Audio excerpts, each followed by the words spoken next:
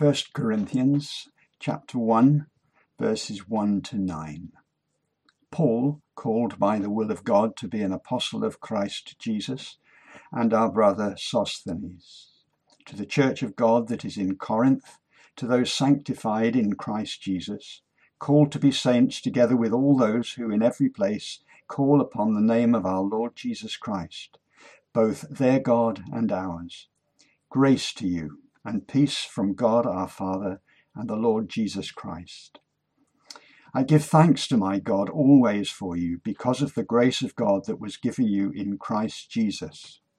For in him you have been enriched in every way, with all kinds of speech and with all knowledge, God thus confirming our testimony about Christ among you. Therefore, you do not lack any spiritual gifts as you eagerly await for our Lord Jesus Christ to be revealed. He will also keep you firm to the end, so that you will be blameless on the day of the Lord Jesus Christ. God is faithful, who has called you into fellowship with his Son, Jesus Christ our Lord.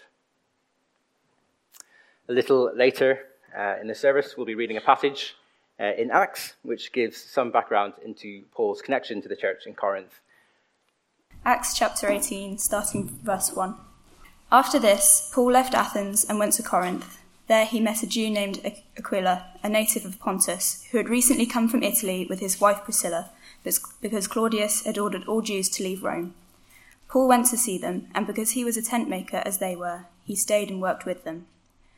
Every Sabbath he reasoned in the synagogue, trying to persuade Jews and Greeks. When Silas and Timothy came from Macedonia, Paul devoted himself exclusively to preaching, testifying to the Jews that Jesus was the Messiah. But when they opposed Paul and became abusive, he shook out his clothes in protest and said to them, "Your blood be on your own heads. I am innocent of it. From now on I will go to the Gentiles." Then Paul left the synagogue and went next door to the house of Titius Justus, a worshipper of God. Crispus, the synagogue leader, and his entire household believed in the Lord, and many of the Corinthians who heard Paul believed and were baptized. One night the Lord spoke to Paul in a vision. "Do not be afraid, keep on speaking, do not be silent, for I am with you, and no one is going to attack and harm you, because I have many people in this city." So Paul stayed in Corinth for 1.5 years, teaching them the word of God. While Gallio was proconsul of Achaia, the Jews of Corinth made a united attack on Paul and brought him to the place of judgment. "This man," they charged, "is persuading the people to worship God in ways contrary to the law." Just as Paul was about to speak, Gallio said to them, "If you Jews were making a complaint about some misdemeanor or serious crime, it would be reasonable for me to listen to you. But since it involves questions about words and names and your own law, settle the matter yourselves. I will not be a judge of such things." So he drove them off. Then the crowd there turned on Sosthenes, the synagogue leader, and beat him in front of the proconsul. And Gallio showed no concern whatsoever. Paul stayed on in Corinth for some time. Then he left the brothers and sisters and sailed for Syria, accompanied by Priscilla and Aquila. Before he sailed, he had his hair cut off at Cenchreae because of a vow he had taken. They arrived at Ephesus, where Paul left Priscilla and Aquila. He himself went to the synagogue and reasoned with the Jews. It's often said that there is no such thing as a perfect church. Now we know that because every church is made up of sinful people, and sinners create imperfections. But there can be times when the state of a particular local church, or perhaps indeed the condition of churches across our country, can lead us to despair or perhaps hopelessness. If there was a church for whom we might be tempted to despair, it would surely be the church in Corinth. Because this church has so many problems. If you read through the chapters of the book, you'll see that there are a huge range of issues facing the church in Corinth. There are divisions over different leaders, people wanting to follow one particular leader. There are problems with sexual immorality in a number of different ways. There are church members who are suing one another. As a church, they're confused about the creation ordinance of marriage and gender roles. The people in the fellowship didn't seem to want to eat together as one body. There were problems in how they were celebrating the Lord's Supper. Their worship services were disorderly and, you might even say, chaotic. The gifts of the Spirit were misused. There was a lack of love for one another. And some, it seems, were even doubting the resurrection from the dead. Warren Wiersbe sums up this church well when he describes them as a divided, defiled, and disgraced church. This is a church you would think twice about joining. And if you were a part of this church family, well, then maybe you'd be thinking about whether you should be staying and whether you should be leaving. The church in Corinth is a mess, and everything seems hopeless. But Paul doesn't see it that way. Now, that's not because Paul denies the issues. As we work through this letter together, we are going to find that Paul speaks very directly about the problems in the Corinthian church. But before the church family in Corinth hear anything from him that is challenging in his letter to them, and he will have some very, very direct and challenging things to say, he wants them to know that there are real reasons for hope. That it's not hopeless. And because there are good reasons for hope, there are good reasons to work on all the problems that this church family in Corinth were facing. Now we know that no church is perfect, and that means Emmanuel Church isn't perfect.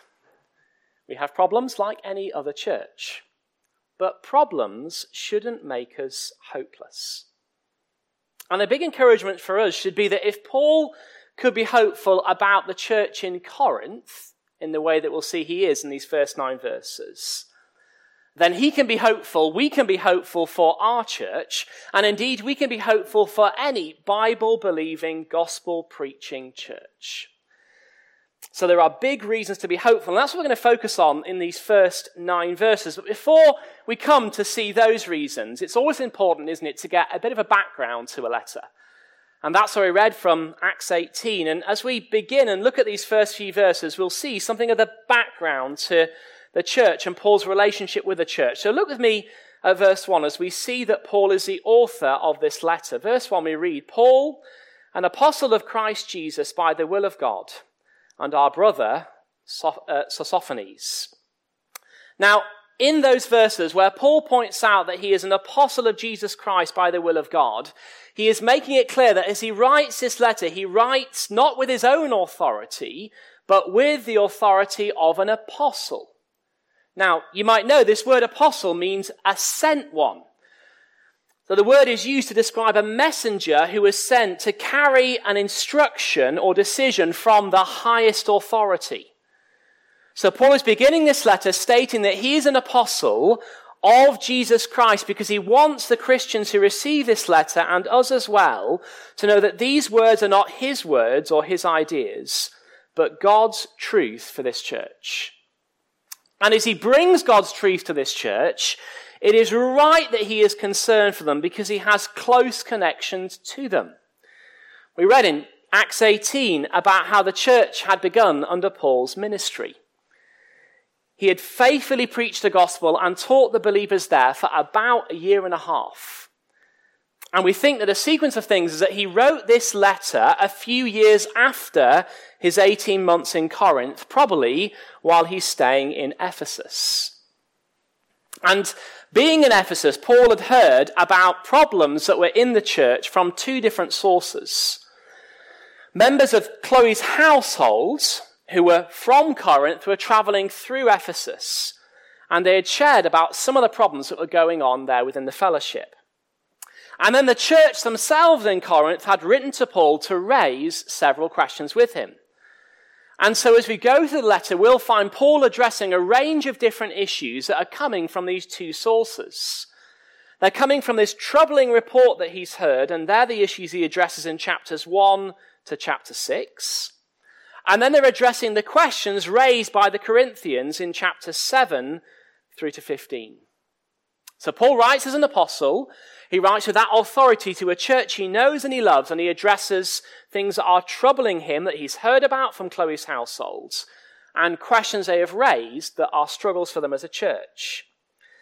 And he writes, who does he write to? Look at verse 2. He writes, the church of God in Corinth. Now, what do we know about Corinth? Well, we know that Corinth was a busy, commercial, cosmopolitan city. Sometimes it's helpful to get a sense of the geography. And if you look at the map there on the screens, you'll see that Corinth is there just bang in the middle. It's there at the top of that bottom peninsula. And what's significant about Corinth is it sits on a shortcut that was used to avoid a 250-mile sea journey around the bottom of the Achaean Peninsula. That's the bottom bit there.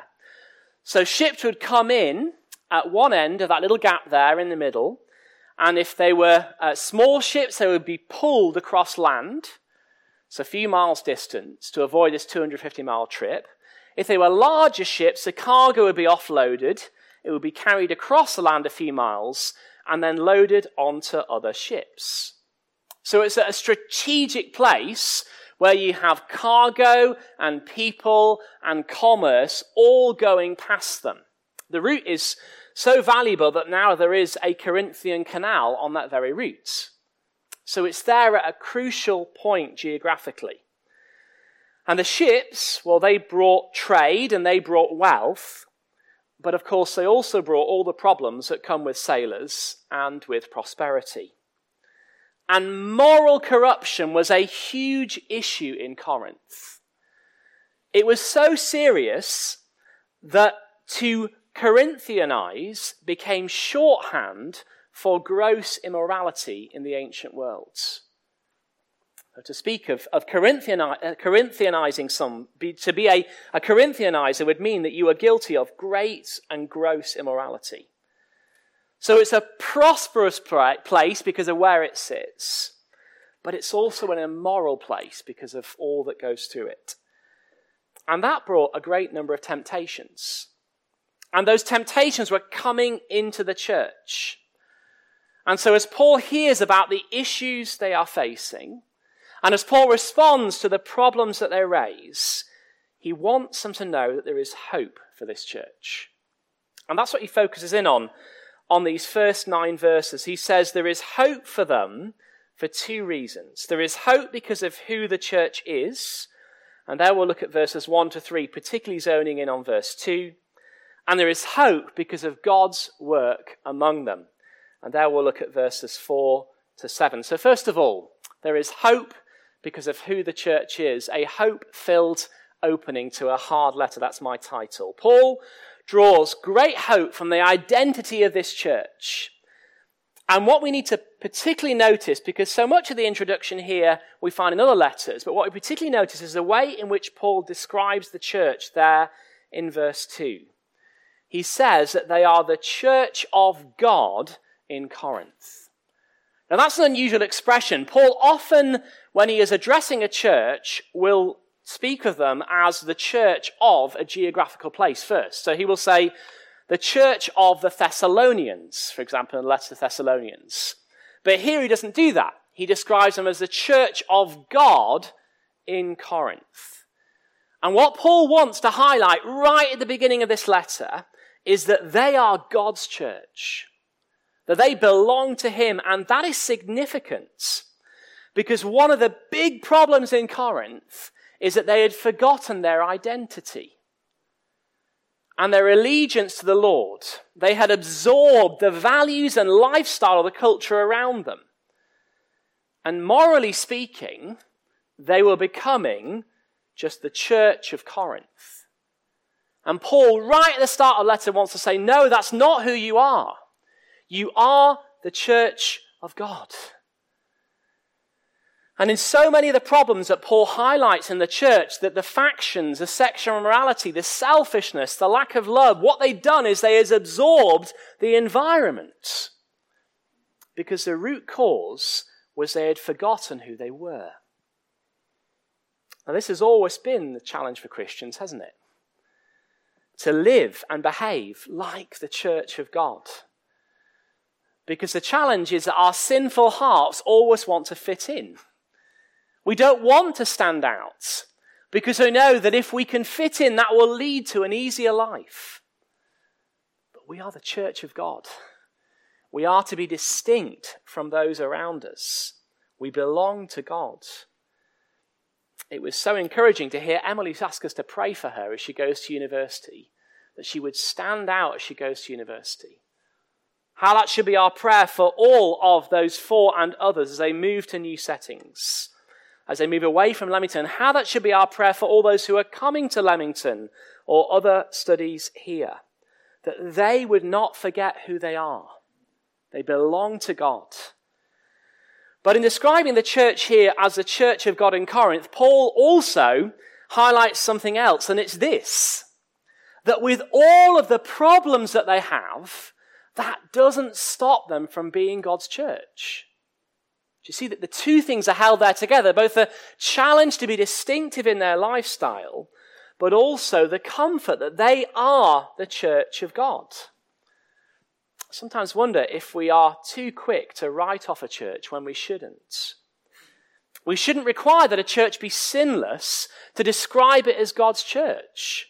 The identity of a church as the people of God comes from God's work of salvation in individual lives and the Lord establishing them as a body of his people in a particular place. They are the church of God. That means they're called to be different, but it also means that they are the Lord's.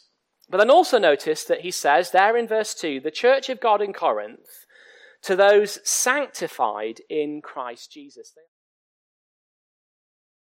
Now, it's really significant here. This word sanctified means to be holy and to be set apart. And the kind of word that Paul uses in the original is a very deliberate choice of the word. So he uses a perfect verb to describe this church as sanctified, which means when he thinks of their sanctification, he is thinking about a past event with ongoing implications. But also, it's a passive verb, which means it's not something they have done, but rather something that is done to them by somebody else. So they are sanctified in the past, with effect in their lives today, by something done to them rather than something they do personally. Now, once again, we should find it surprising that Paul would describe them like this. In light of all the sin that's going on in the church, yet he calls them sanctified. How can he do this? Well, of course, it's because of how they are sanctified. And he says it's to those sanctified in Christ Jesus. Jesus Christ, through his life and death, has made them holy. And through that past event, to which they contributed nothing, they have been set apart and cleansed from their sin. And so Paul wants to highlight their status in Christ because of the Lord Jesus before he says anything about the changes they need to make. Now, why does he do that? Because when they hear his commands, and there'll be many commands as we work through this book together, the danger is that they will do something that many of us do, which is that we hear the commands and think they are the means by which we are sanctified and made right with God. But that's not the teaching of Scripture. And that's a crushing way to live. It leads to great instability and it detracts from the finished work of Christ, who makes us holy through his death. See, what Paul is highlighting here is that our subjective obedience to the commandments of God always follows the objective realities of what Christ has done. And we see Paul following that pattern in what comes next, because having told them they are sanctified there in verse 2, what does he say next? They are sanctified in Christ Jesus and called to be his holy people. They have been made holy through the work of the Lord Jesus on the cross, and then they are called to be holy.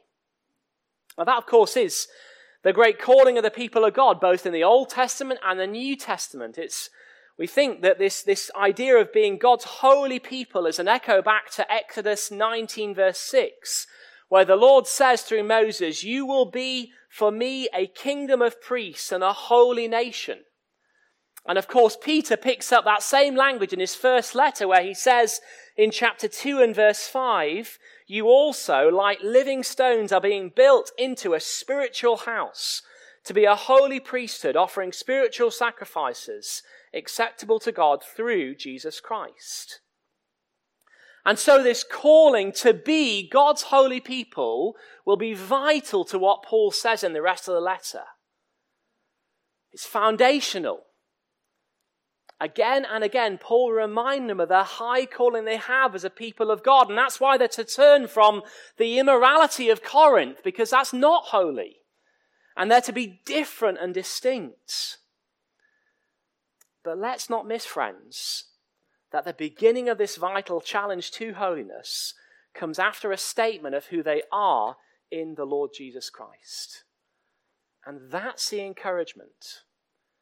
Because when there are challenges, and when sin does need to be addressed in our lives and in the lives of others, we do that standing on the steady ground of our settled past sanctification in Christ. And that makes all the difference, doesn't it?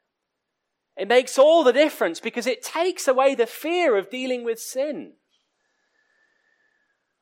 I wonder if sometimes one of the reasons why we won't speak with one another about perhaps our struggles is because we fear what someone else might think of us.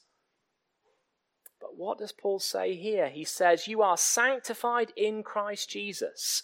And so we shouldn't fear. Why? Because we have been sanctified in Christ. We have a standing before God because of the Lord Jesus Christ. That deals with our pride in not being able to confess our sin and be open about our sin. That deals with our fear of others and what they will think of us. And it helps us to be open with one another so that we can grow to be God's holy people together. So Paul says there is great reasons to be hopeful because of who you are as a church family. You are the church of God in Corinth. You are sanctified by the Lord Jesus through his death on the cross. And from that foundation, you are called to be holy. So be hopeful. But then also, Paul says, there is great hope for the church because God is at work in them. And here we come secondly to verses 4 to 9.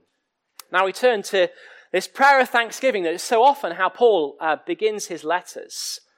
And again, we should be surprised by Paul's words here. Because with all the issues that are going on in the church, he still finds reasons to be thankful for them. And what is his reason for thankfulness? It's God's work in them. Let's look briefly at God's work in the past that he refers to, God's work in the present, and God's work in the future. So God's work in the past gives Paul great hope. And here we look at verses 4 to 6. Paul takes them back to the moment of their conversion and reminds them what God did for them when he saved them. So he says, verse 4, I always thank my God for you because of the grace given to you in Christ Jesus. What's that a reference to? It's a reference to the new birth, where we receive God's grace and acceptance through the Lord Jesus Christ. And then he says, verse 5, in him, in Christ, you've been enriched in every way. Now, what does that refer to? Well, that's a reference to the many blessings that come in salvation. That when we believe in the Lord Jesus, we become rich beyond measure. Because we know adoption as sons and daughters. We know acceptance with the God of heaven. We know peace for all of eternity. And then he says, alongside that being enriched in every way, they have received the gifts of the Spirit. They possess spiritual gifts of speech and knowledge. We'll come to those later in the letter. But in all the things that Paul is pointing to here, they're receiving of the grace, they're being enriched in Christ. He says that as you receive the gospel message, as he preached it there for 18 months, that he knows, therefore, they did believe the true gospel message. Verse 8. Their response to the gospel, the effect in their lives and that enriching of them. Verse 6, God confirmed their testimony about Christ among them. They had heard that true gospel message, and they'd seen the blessings that flow from faith in the Lord Jesus. So as Paul looks at them, he says, I'm hopeful for you because God has worked in the past to save you. And because they are saved people, there is hope. But then he moves on from the past to the present. And here we come to verse 7, where Paul says that God's work in the present means that they don't lack any spiritual gift. Now, some see this as a reference to the gift of the Spirit that Paul will come to later in the letter. But I think it's better understood as a reference to the present spiritual blessings that come by faith. Paul uses that same word for spiritual gift in Romans 5 and 6, speaking of the present blessings of salvation. So again, Paul is here telling the church that they are rich in Christ. In everything that Paul says about their past and their present, the key thing is that they don't lack the resources to change. They have received grace in salvation in the past. They have been enriched in the Lord Jesus so that they don't lack any spiritual gift in the present. And in reminding them of all this, Paul is seeking to encourage them to see that change is really possible. It's not hopeless. It's not beyond them to grow. It's not beyond them to address the problems. Because God has blessed them in saving them in the past. God has enriched them in the past, and they are spiritually blessed in the present. Change is not beyond them. You know, there are some things in life that can just feel like they're beyond us. On our holiday this year in Cornwall, our boys had a surfing lesson. And after 2 hours of instruction, they were able to stand up on a surfboard and ride gentle waves. Now, I wasn't in the lesson, but I was watching on carefully, as an attentive father does. And I listened to them afterwards. They told me exactly what to do. So I thought, well, that looks straightforward. I can do it. A couple of days later, we went down to the same beach. We hired a board and I had a go. It didn't go well. After 2 hours in the water, I could barely stand up on the board. I think I managed it twice and for about a second each time, and I fell over. What did I have to accept? I do not have the balance. I do not have the agility. I do not have the skill to surf. But that's not the case for this church. All the hard things that they need to address are not beyond change, are not beyond their ability, because they are the Lord's, because they've been enriched in every way. And so Paul says, look at your past, look at your present, and then he says also, look at your future. Verses 7 to 9. There in the middle of verse 9, Paul moves to the future as he speaks to them, eagerly awaiting the return of the Lord Jesus when he will be revealed. And notice Paul's confidence for the church here about that day. Even though there are deep problems, and he knows that, what does he say? Verse 8, he is confident and thankful to God that the Lord will keep them firm to the end. And on that end of verse 8, they will be blameless when Jesus appears from heaven. What a promise to hold on to. This church, in terms of how they're living, are far from blameless. And yet, Paul says there is a day coming when they will be blameless. And that means that God will protect them. God will keep them from deadly errors and deadly sins. And if you look through the history of the church, over 2,000 years of church history, between Paul's day and now, you will see God keeping that promise to his people. Perhaps especially in the period of the early church, when they faced so many challenges, key doctrines such as the deity of Christ and many others were under attack. But what happened? God kept his people. The light of the gospel did not go out, and the truth of God was not lost, and God's people were preserved. And why did that happen? Why is Paul confident? that they will be kept firm to the end and blameless on the day of Jesus Christ. He tells us there at the start of verse 9, because God is faithful. The faithfulness of God grounds Paul's confidence for the future of this church. Isn't it significant that Paul does not say, I am confident for your future because you're outstanding Christians?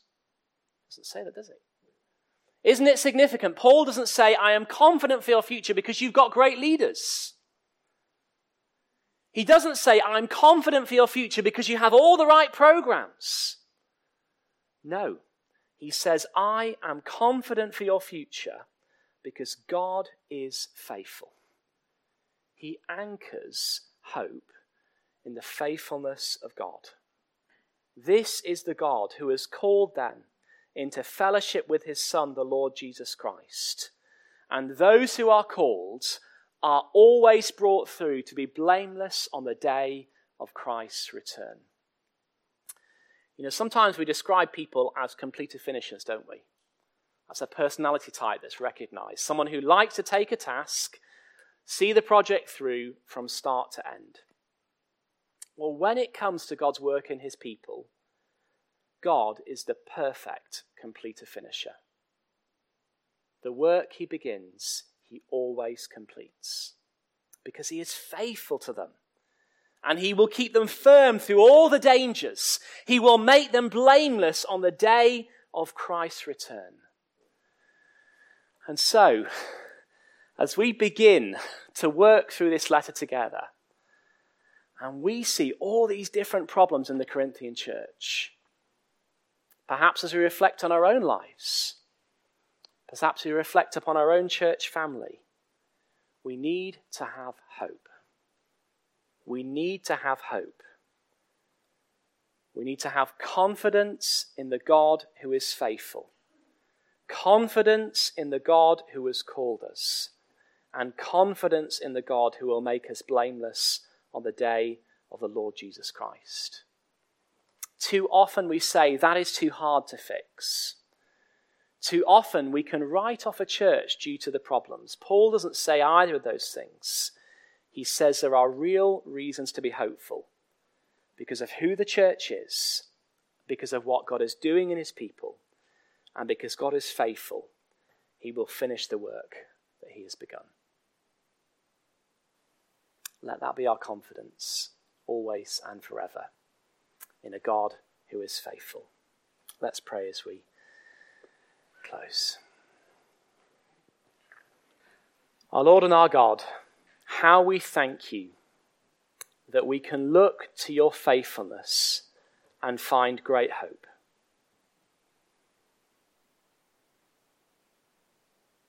Lord, as we think of the church in Corinth and the multitude of problems they faced, how easy it would have been for Paul and indeed anyone who looked on that church to despair. But we thank you that he didn't.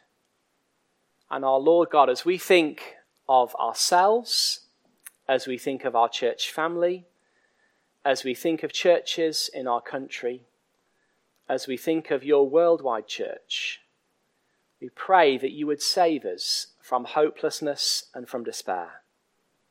We pray, Father God, that you would give us great confidence because of your calling and your work in our midst.